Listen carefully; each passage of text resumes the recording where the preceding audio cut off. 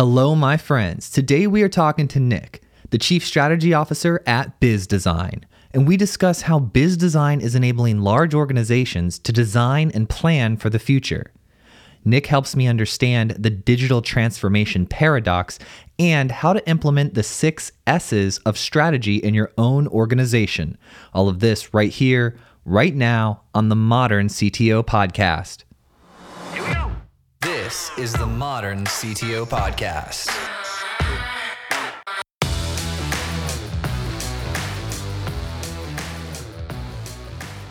So we're just going to hang out and talk. Is that cool? Absolutely.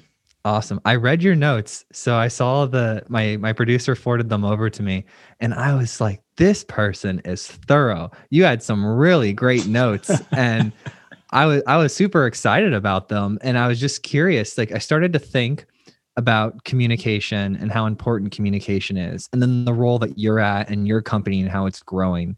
And you chose this title, Chief Strategy Officer, when you have a lot of software background and growing technology teams.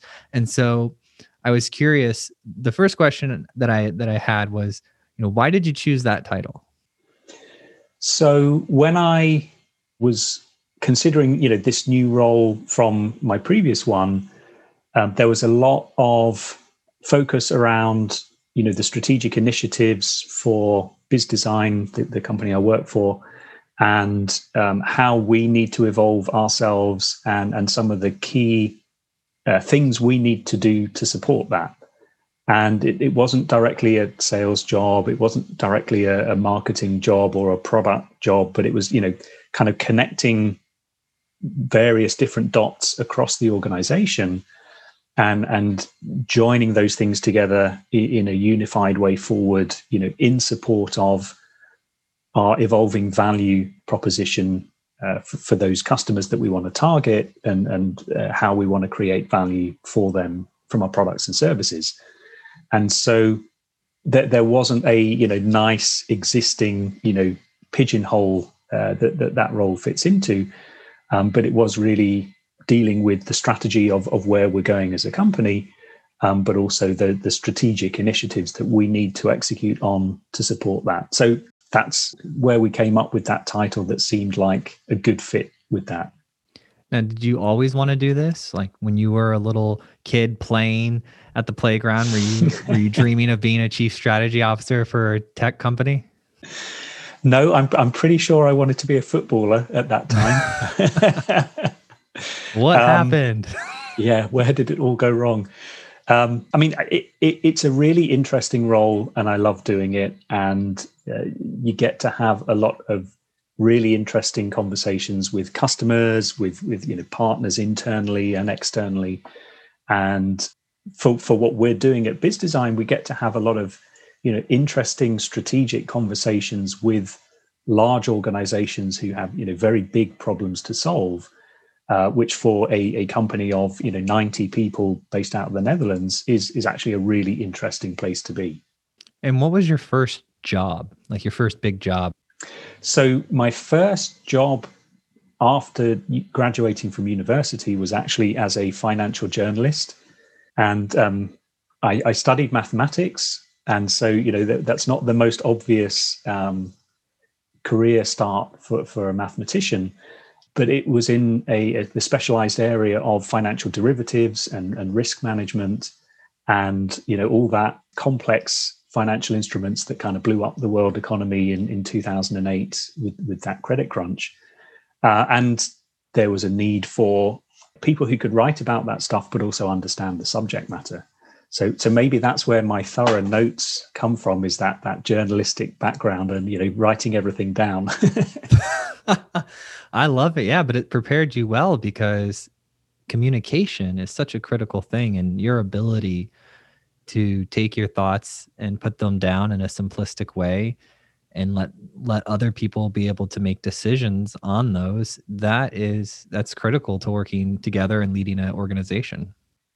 Yeah, and I think in tech, people very easily get focused on the bits and the bytes and the technology, but at the end of the day, it's always all about what people do with that technology. How does it improve their lives? How do enterprises leverage new technologies to do new things and do something for their customers. And it's all about communication ultimately. And if you can't communicate the reasons why you want to do something and the value of doing that thing and how you're going to go about doing it, you can't bring people with you on that journey. I saw a post on LinkedIn the other day, and it was like a graphic, a meme type thing. And it says, the college says the minimum requirement 7 pages for a paper. And he goes, the real world says, explain it to me in 7 seconds or less. Yeah. Absolutely. It's that, that first minute of a meeting is where you get people's attention or you don't. And that's where communication is absolutely critical. So what's the core business model for BizDesign? So BizDesign is a software company, software as a service, and we are in the enterprise architecture management space. And maybe I can explain a bit about what that is by using an analogy. But in short, it's around helping large, complex organizations define or design their future business and then plan how they're going to get there and how they execute on that in the best way. And so, to explain what is enterprise architecture, Geoffrey Moore, who wrote Crossing the Chasm, just published a great blog on digital transformation.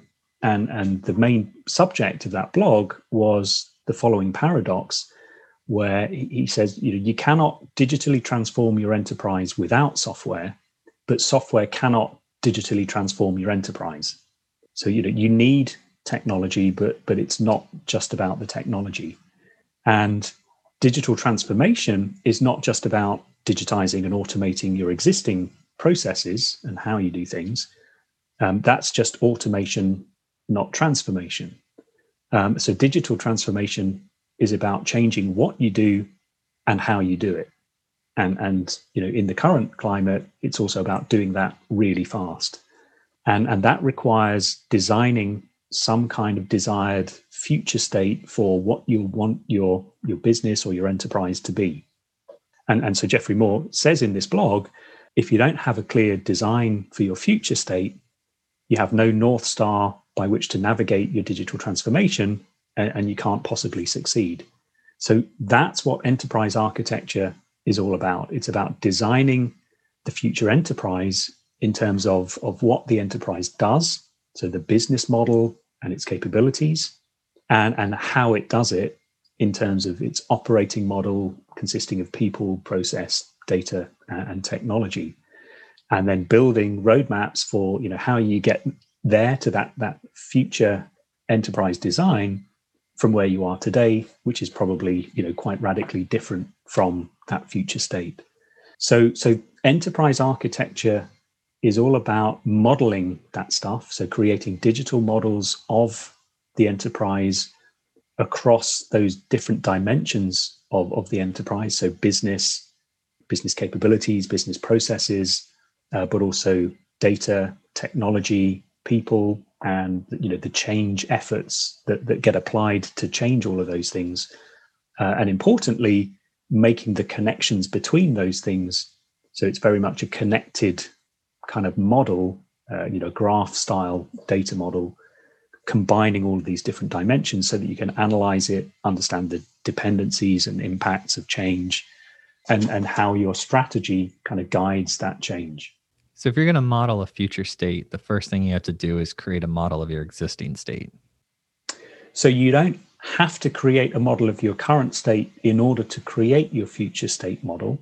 But obviously, if you want to get from where you are today to where you want to be as defined by that future state model, you've got to understand where you are and what you need to change in order to get there. Yeah, that's like saying you don't need a license to drive. but it helps. If you drive without a license, you're going to get in trouble. Yeah. I mean, it sounds really interesting. I don't have these problems at scale right now. My company is less than 15 people, but I am connecting a lot with the fact that I get to talk to people that run large organizations constantly. And it's interesting how the same things are on their mind that are on my mind. What's my next product? What do my customers want? How do I serve them best? Who's going to come out and sneak up on me? Like, for example, I have a background in financial services and insurance technology. And there was, when smartphones were coming out, there were a couple applications that would give you quotes right from the application. You could just download, install the app, but they weren't really insurance companies. I forget the names of some of the brands, but they were completely dominating because people just would rather click an app, scan their license plate, type in their, data, and then get a quote in real time and click purchase rather than calling an insurance agent, getting a paper quote, coming in, signing, giving them a check. And so these companies paid attention to what the customers wanted, and that gave them a leg up in the market. Then they grew, and then the bigger companies either scrambled to try to buy them, or the founders wouldn't sell, and they ended up becoming dominant forces in the industry. But it's fascinating because you're always having to look at what's happening in the marketplace and then figure out how to position your business. And I can only imagine at 1,000+ employees how much more difficult that would be if you say, we know we want to go over here, but now we've got to get 1,000 people to go over here. Well, and then imagine that when you've got 250,000 people across operations in 50 or 60 countries, and you've got, 4 main different business units, vertical lines of business, each with their own management structures. And, you've grown by acquisition over the past 30, 40, 50 years.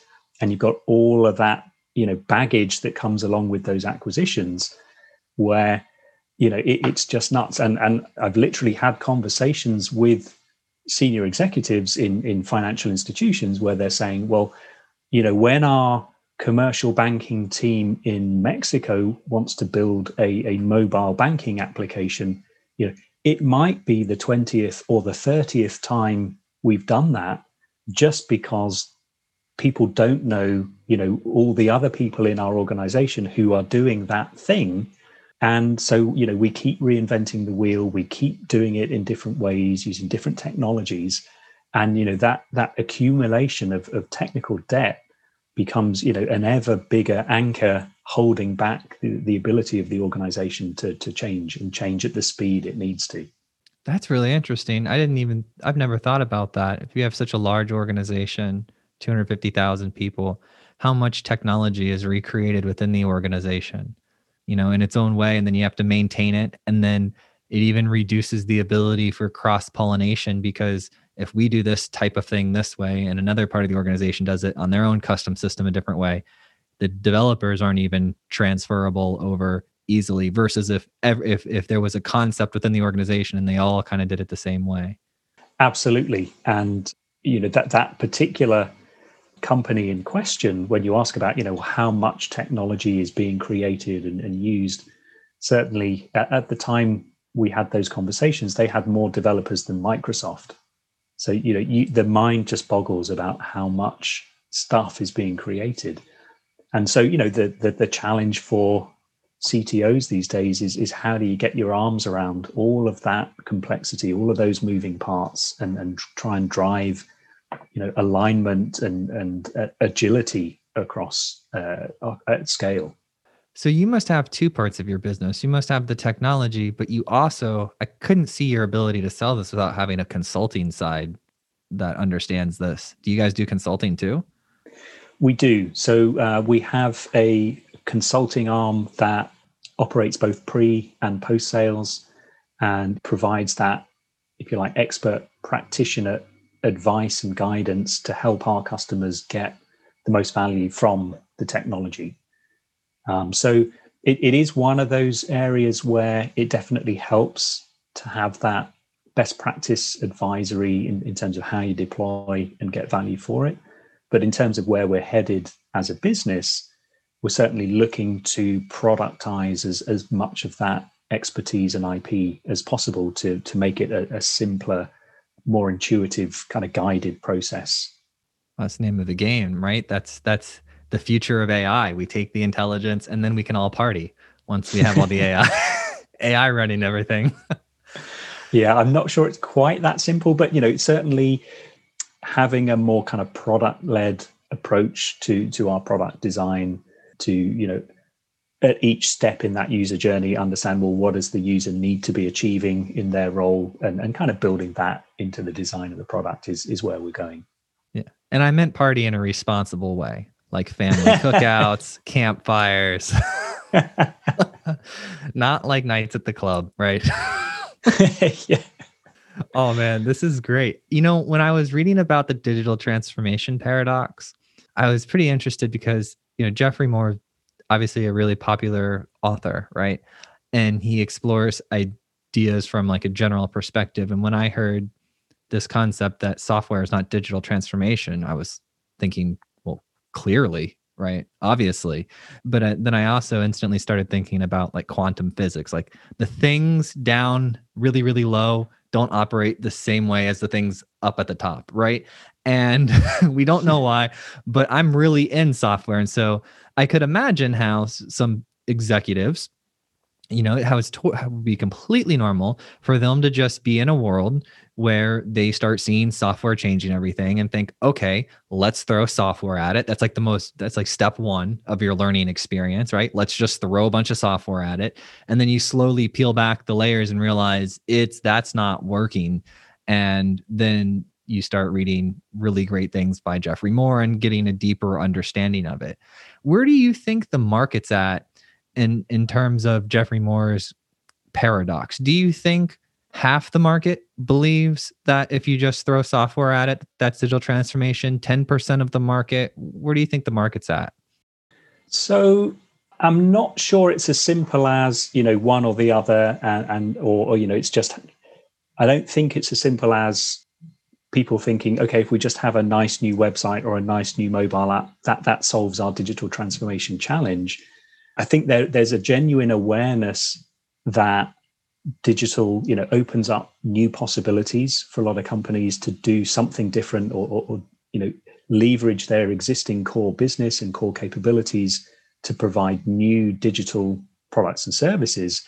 But in many cases, I think a lot of companies are still struggling with, well, how do we go about that? How do we get started on that journey?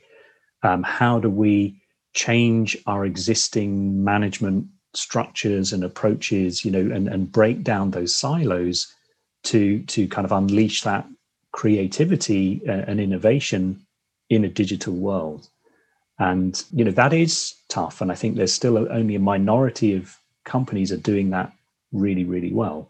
But if you think about the fundamental nature of the change of some of these things, and maybe I can give you an example, you can see why it's challenging. So let's take a medical device manufacturer, for example, and they've probably spent most of the last century making mechanical products for some specific medical purpose, maybe measuring heartbeats or something like that. And with the advent of electronics, those devices maybe get a bit smarter, a bit smaller, faster, and maybe cheaper. But ultimately, it's still a physical mechanical product to measure heartbeats.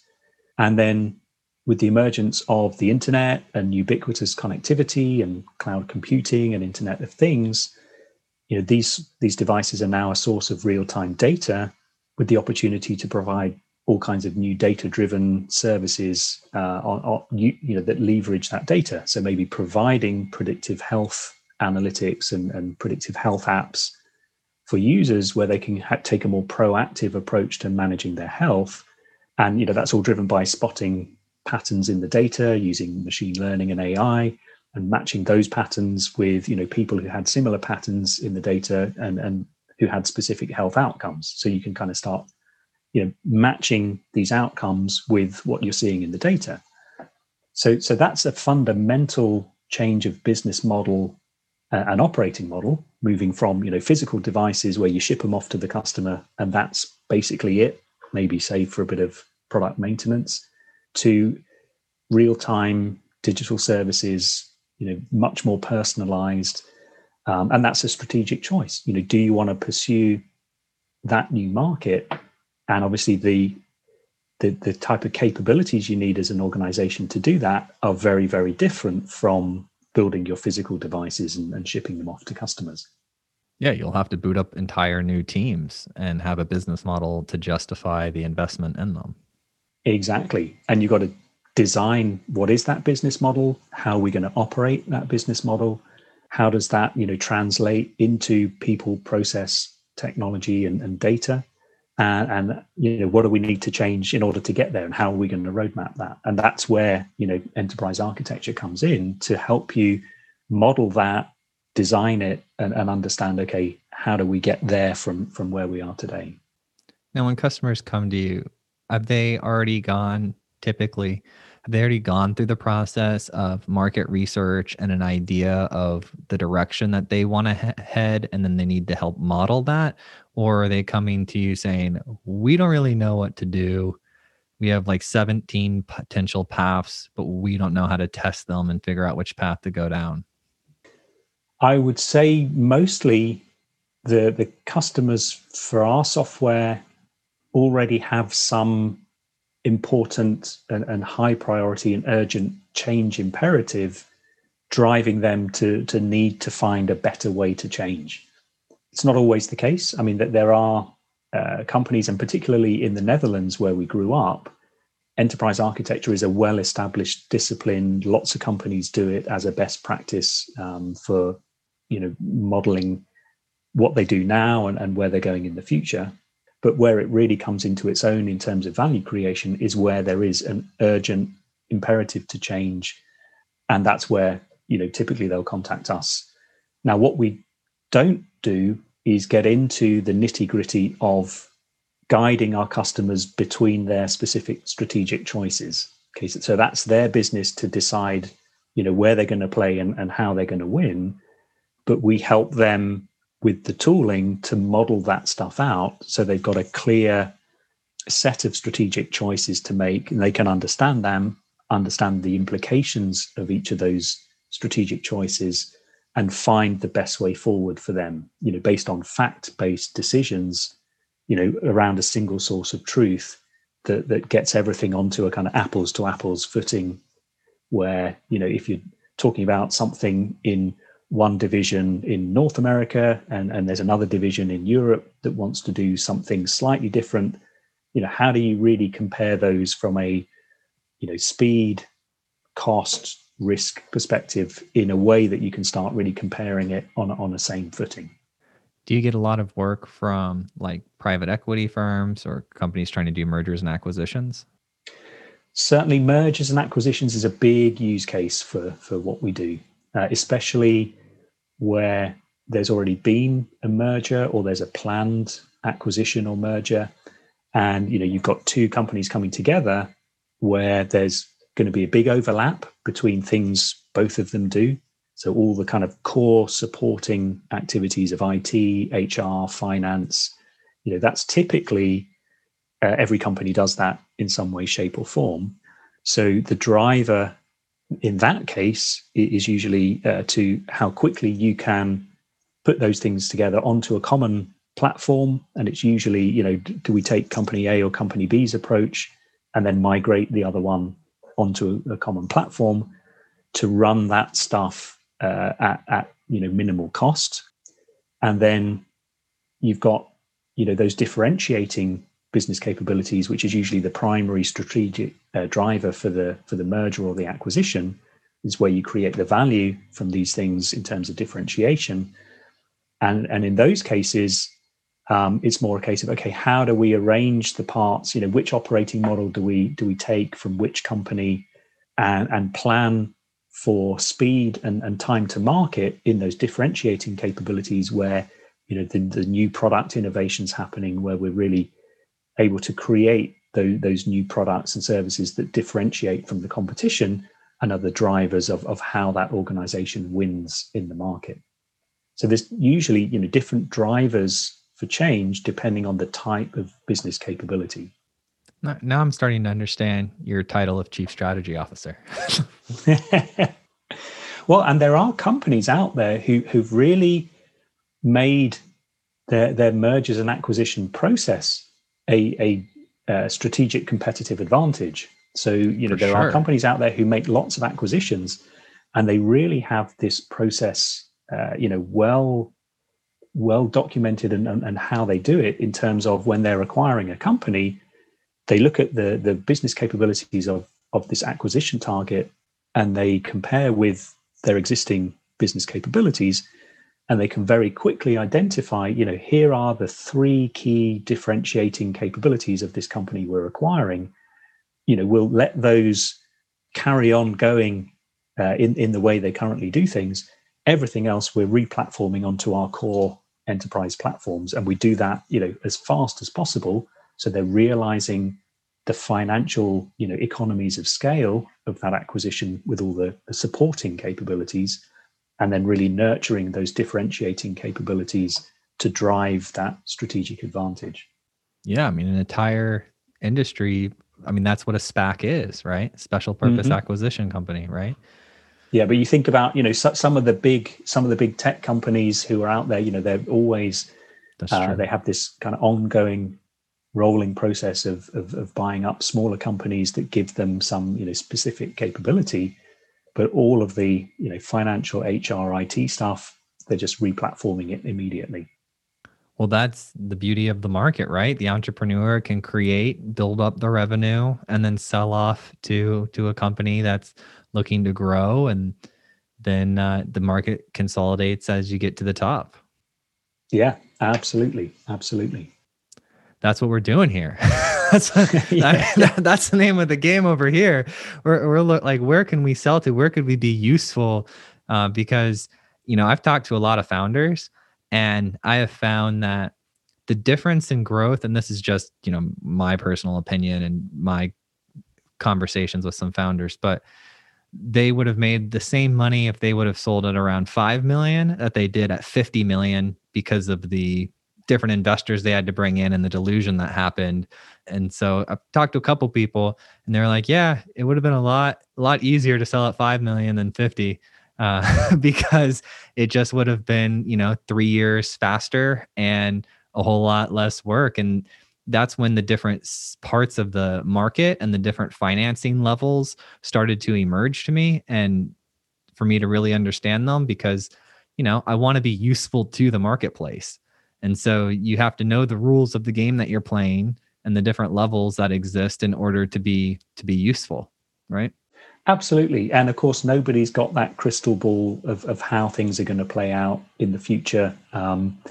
And at risk of showing my age, I remember when Amazon was still, an online bookstore, and they went public. And at the time, there was a lot of discussion around, wow, that's a crazy valuation for a bookstore. And then, you look at Amazon today being in cloud tech and media and everything else. And Jeff Bezos clearly made some good decisions along the way, and is probably very glad he didn't sell out at 5 million. Right.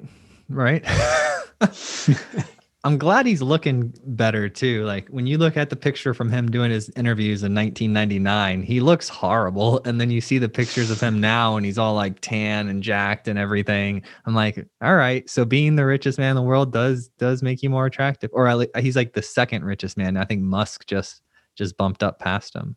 Okay. Yeah. Well, I'm sure that wealth can buy a whole lot of good lifestyle choices.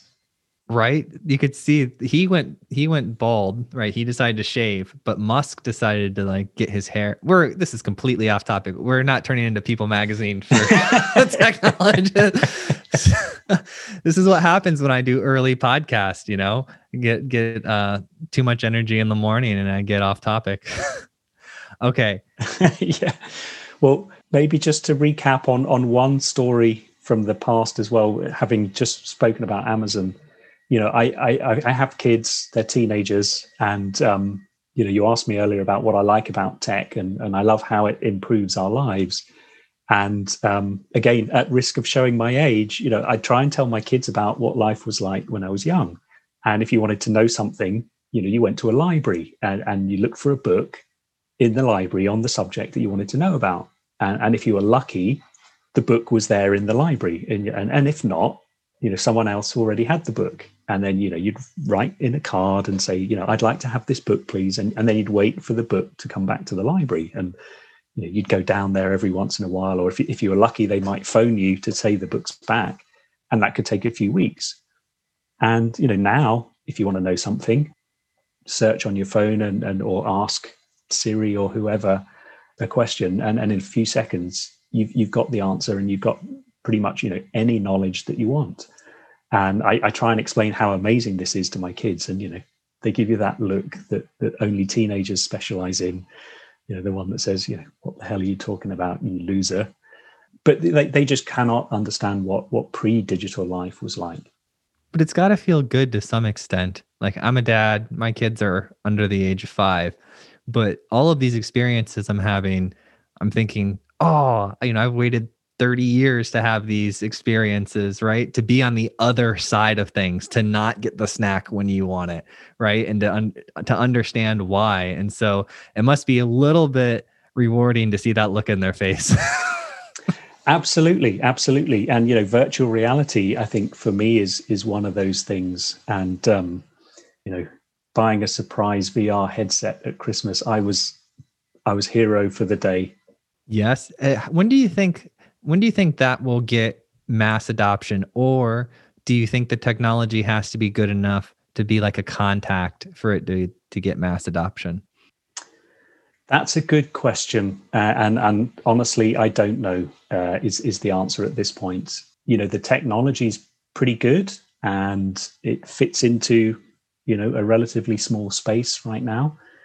I guess cost and ease of use and portability is still one of the key challenges there. But it feels like we're not far away from that breakthrough where it starts becoming mainstream.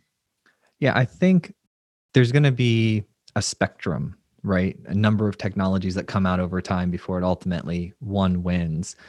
I think the one that wins is going to be the Neuralink type technology, where it's just embedded within us and we're like one with the technology.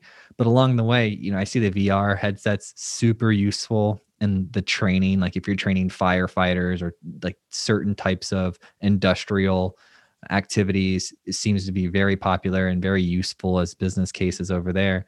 But recreationally, I think, like we were talking about earlier, the holograms, I think that technology, when we don't have to put it on, I just think there's something weird about putting the headset on. If I can put it on and it not feel like, if it were equivalent to me putting on my sunglasses, there's a win. I think that would take off. Or if it were just around me in like an ambient way, that would take off. But the bigger headsets that like strap to your head, I think it's only going to be like in the very specific, like, oh, I'm doing some training for work or I'm doing something for work related. I don't think recreationally people are going to be wearing those for long periods of time. No, I agree. I mean, it's the ergonomics of it and not ideal. Yeah, we don't like to put things over our face. Like, we don't like to cover and wrap things around our heads as people. No. Okay, when I was reading your notes, I got this concept that people are mistaking automation and transformation. Is that happening? Yes, definitely. Now, there are clearly benefits in digital from automation, and robotic automation is delivering step changes in productivity and profitability. But there is a difference between automating an existing process and actually redesigning an operating model and really transforming the organization on that basis. So people will mistake the two. They'll think, all right, we're going to do some automation, and that is, or they'll use the terms interchangeably. Yeah, in some cases. I mean, not everyone, and clearly there are many organizations out there, reinventing themselves for digital, coming up with new business models. But I think a lot of what gets lumped in under the headline of digital transformation is really, digital automation rather than transformation. And of all of your experience helping these companies do these models and be strategic and change their organizations, transform them, what are some of what's like the one or two patterns that you see over and over between your customers? So very common themes that we see are communication and actually getting everybody onto the same page. So it's one thing to have a strategy that's, created in the boardroom, with some consultants who come in and design that strategy. It's quite another thing to have that driving transformation at scale and having everyone in the organization, aligned and pulling in the same direction to make that happen. And so communication is key, as we said at the start of this podcast, but having the means of communicating that at scale, giving each of these different roles that need to be involved in transformation the right information to play their part as a joined up coherent whole is really important. And that's where our kind of tooling comes in, but it's a common theme that we see, that you've got people in the project management office who need to be allocating budgets, planning key milestones of getting from one stage to the next, and they're thinking about timescales and money. You've got people operating those individual business units who are responsible for making a profit, selling more widgets, and you've got process owners who need to get the work done for the daily operations. And then you've got developers and technologists who need to be, creating all this new tech that's going to transform the organization. And then you've got the risk managers who, want to keep everything safe and stop the bad guys hacking in and, make sure everyone's complying with all the legal and regulatory stuff. And, all of these people need different answers and different insights to play their role, but they all need to be kind of ultimately singing from the same hymn sheet and understanding where this business is going and how they're going to do that. And that's where having these digital models and being able to get insights from these models in the right form for the right stakeholder is really important. And I think that's one of the biggest things we see, is just how do you get everyone aligned in a kind of integrated way to all move in the same direction. Is that where the six strategy, what is it called? The 6S strategy? Is that where that comes in? The 6 S's. Yeah. So that's, I would say, coming at it from a very technology focus. So if you think about, the challenge for a CTO as part of a digital transformation, you've got all of this business change going on. There's top-down strategy coming from the boardroom, but then there's all this, bottom-up innovation happening in the teams on the ground. And yes, Saul Van Beurden, who's head of tech at Wells Fargo, articulated this kind of 6 S's of technology strategy. And this really talks about, skills, security, stability, scalability, speed, and satisfaction. And you can think of the first 3 of those as the kind of defense strategy of the CTO. So, taking the first one, skills, ensuring that the organization has the skills for today while developing the skills they're going to need for tomorrow, which, as we've seen with transformation, could be very, very different from the skills of today. Second, security. So ensuring the right cybersecurity controls are in place, but also establishing the right security principles to ensure that all that new stuff that's being created is secure by design. So you're naturally guiding people in the right direction. And stability is the third of those things. So ensuring the resilience and the reliability of the services. So and that there's a big automation aspect to that, because if you're automating a process, you're taking out that manual error-prone activity from that process. And obviously things like DevOps, continuous integration, continuous deployment drive that reliability of services. And it's understanding basically the sources of risk up front and planning for that and fixing it up front. So that's the kind of defensive aspect. And then the offensive strategy is more around scalability So ensuring that you've got these on-demand, elastically scalable services where you can scale up, scale down that capacity in line with demand or throughput, speed. So again, this whole digital transformation thing in the pandemic, that created an amazing forcing function where all of a sudden everything's got to be online, everything's got to be remote. And we literally had customers saying, they made more progress in 2 weeks in the pandemic than they'd made in the 2 years previously in terms of getting their services online, making them digital, making sure everyone could operate remotely. And so that was a really interesting aspect of this notion of driving speed and agility. A lot of companies have really realized if they can strip out the noise, create that focus on business outcomes, get everybody aligned, they can actually move much, much faster than they previously thought they could.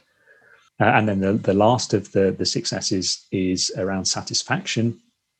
And that's all really about making sure the products and services that you're creating for customers, be it internal customers or external customers, actually create value and satisfy those customers. Because you can do all of the other 5 S's really, really well. But if nobody wants to use those products and services, it's kind of all a waste of time. So, that relentless customer focus and really designing everything around customer needs is incredibly important, more so than ever, I think. Yeah, and Wells Fargo has some fantastic technology. I mean, they've been a leader in mobile banking since the beginning.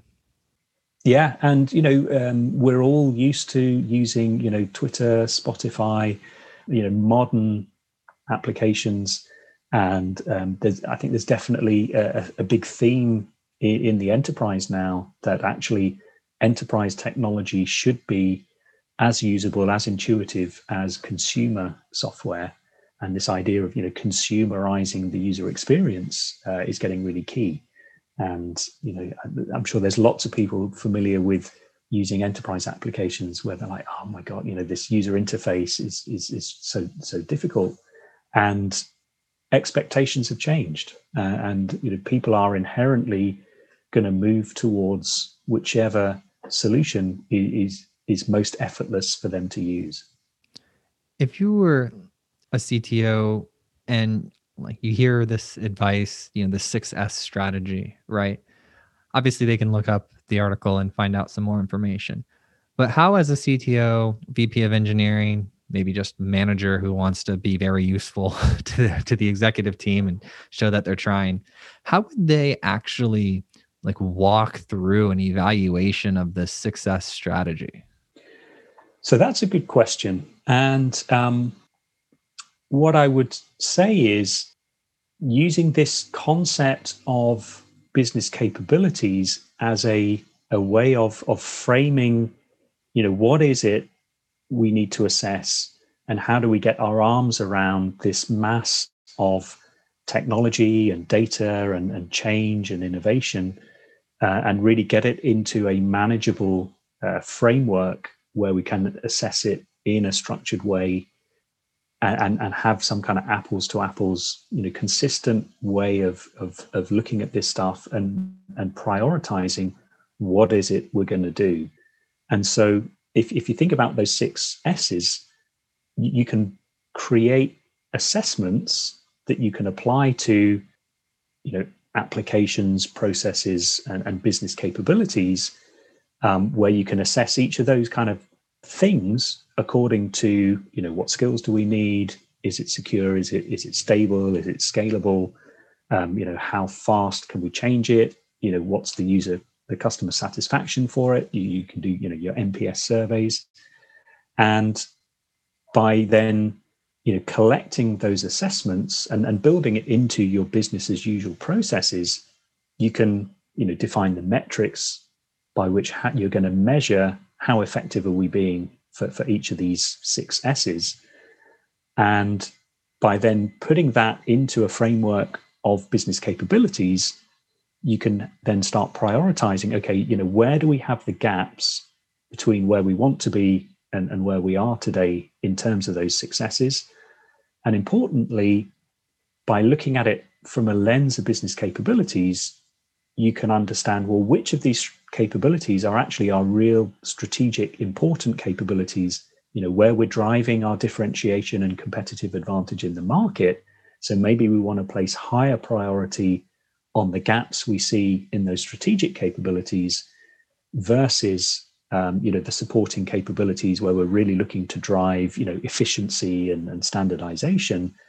And there may be different priority you place on the different S's depending on which type of capability it is. So you remember before we were talking about those strategic capabilities that are giving you competitive advantage in the market. You probably want to be focusing on satisfaction and speed and scalability. So the offensive S's, if you like, for those capabilities. Whereas in some of the more supporting capabilities, it may be cost and efficiency and quality that is a bigger driver in those other capabilities. But it's really this concept of capabilities is how you can make that connection between strategy, business model and operating model, because that's really the one key concept that links your strategy and your strategic choices with what you do as a business and how you do it. And it gives you that frame where you can really start assessing everything and getting your arms around it and getting some simplicity and clarity around where you need to put the focus, where you need to invest. And you can start identifying mismatches between where you're currently planning to invest your change budgets and where you really need to be doing it from a strategic perspective. What type of media would I consume if I wanted to brush up on strategy? For example, YouTube channels, blogs, books, podcasts. What type of content do you like? Well, clearly, and shameless plug here, but BizDesign has lots of good content on our website on these kinds of topics. Podcasts, blogs, webinars, case studies, all that stuff. Beyond our content, there's a whole bunch of interesting. I subscribe to McKinsey newsletters. They're pretty big on this kind of thing. Jeffrey Moore on LinkedIn regularly posts interesting articles. There's a bunch of CIO resources that have regular articles and blog posts on this stuff. There's business schools. MIT has some great articles. Harvard Business Review as well. So I don't think there's one single go-to source for this stuff, but there is a ton of interesting information out there. Thank you so much for listening. And if you found this episode useful, please share it with a friend or a colleague who you think would get value from it. And if you have topics that you would like to hear discussed on the podcast, either add me on LinkedIn or send me an email, joel@moderncto.io. Every time I get an email or LinkedIn message, it absolutely makes my day and inspires me to keep going.